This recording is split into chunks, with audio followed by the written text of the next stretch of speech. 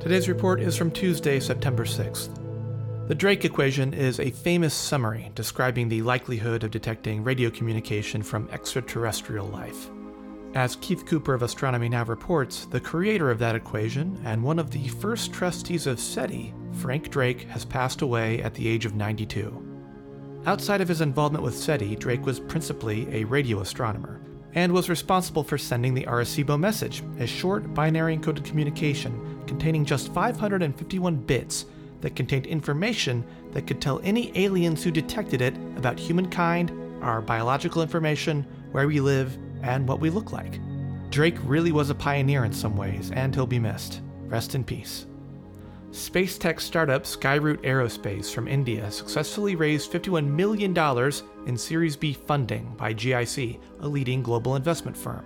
This is the largest funding round ever in the Indian private space tech sector and boosts the Vikram launch vehicle program.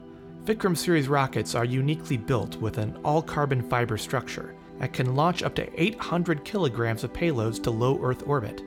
Speaking of rockets, the SLS mission has been delayed yet again. As Ben Turner on Live Science reports, a hydrogen fuel leak was discovered on one of the rocket's core stage engines.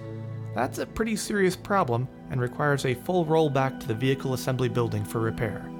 This pushes the launch to one of several upcoming windows, none sooner than September 19th, and with mid-October looking most likely for now. That's all for today. Be sure to check out our reference links, transcripts, and more at hellouniverse.space. Bye for now.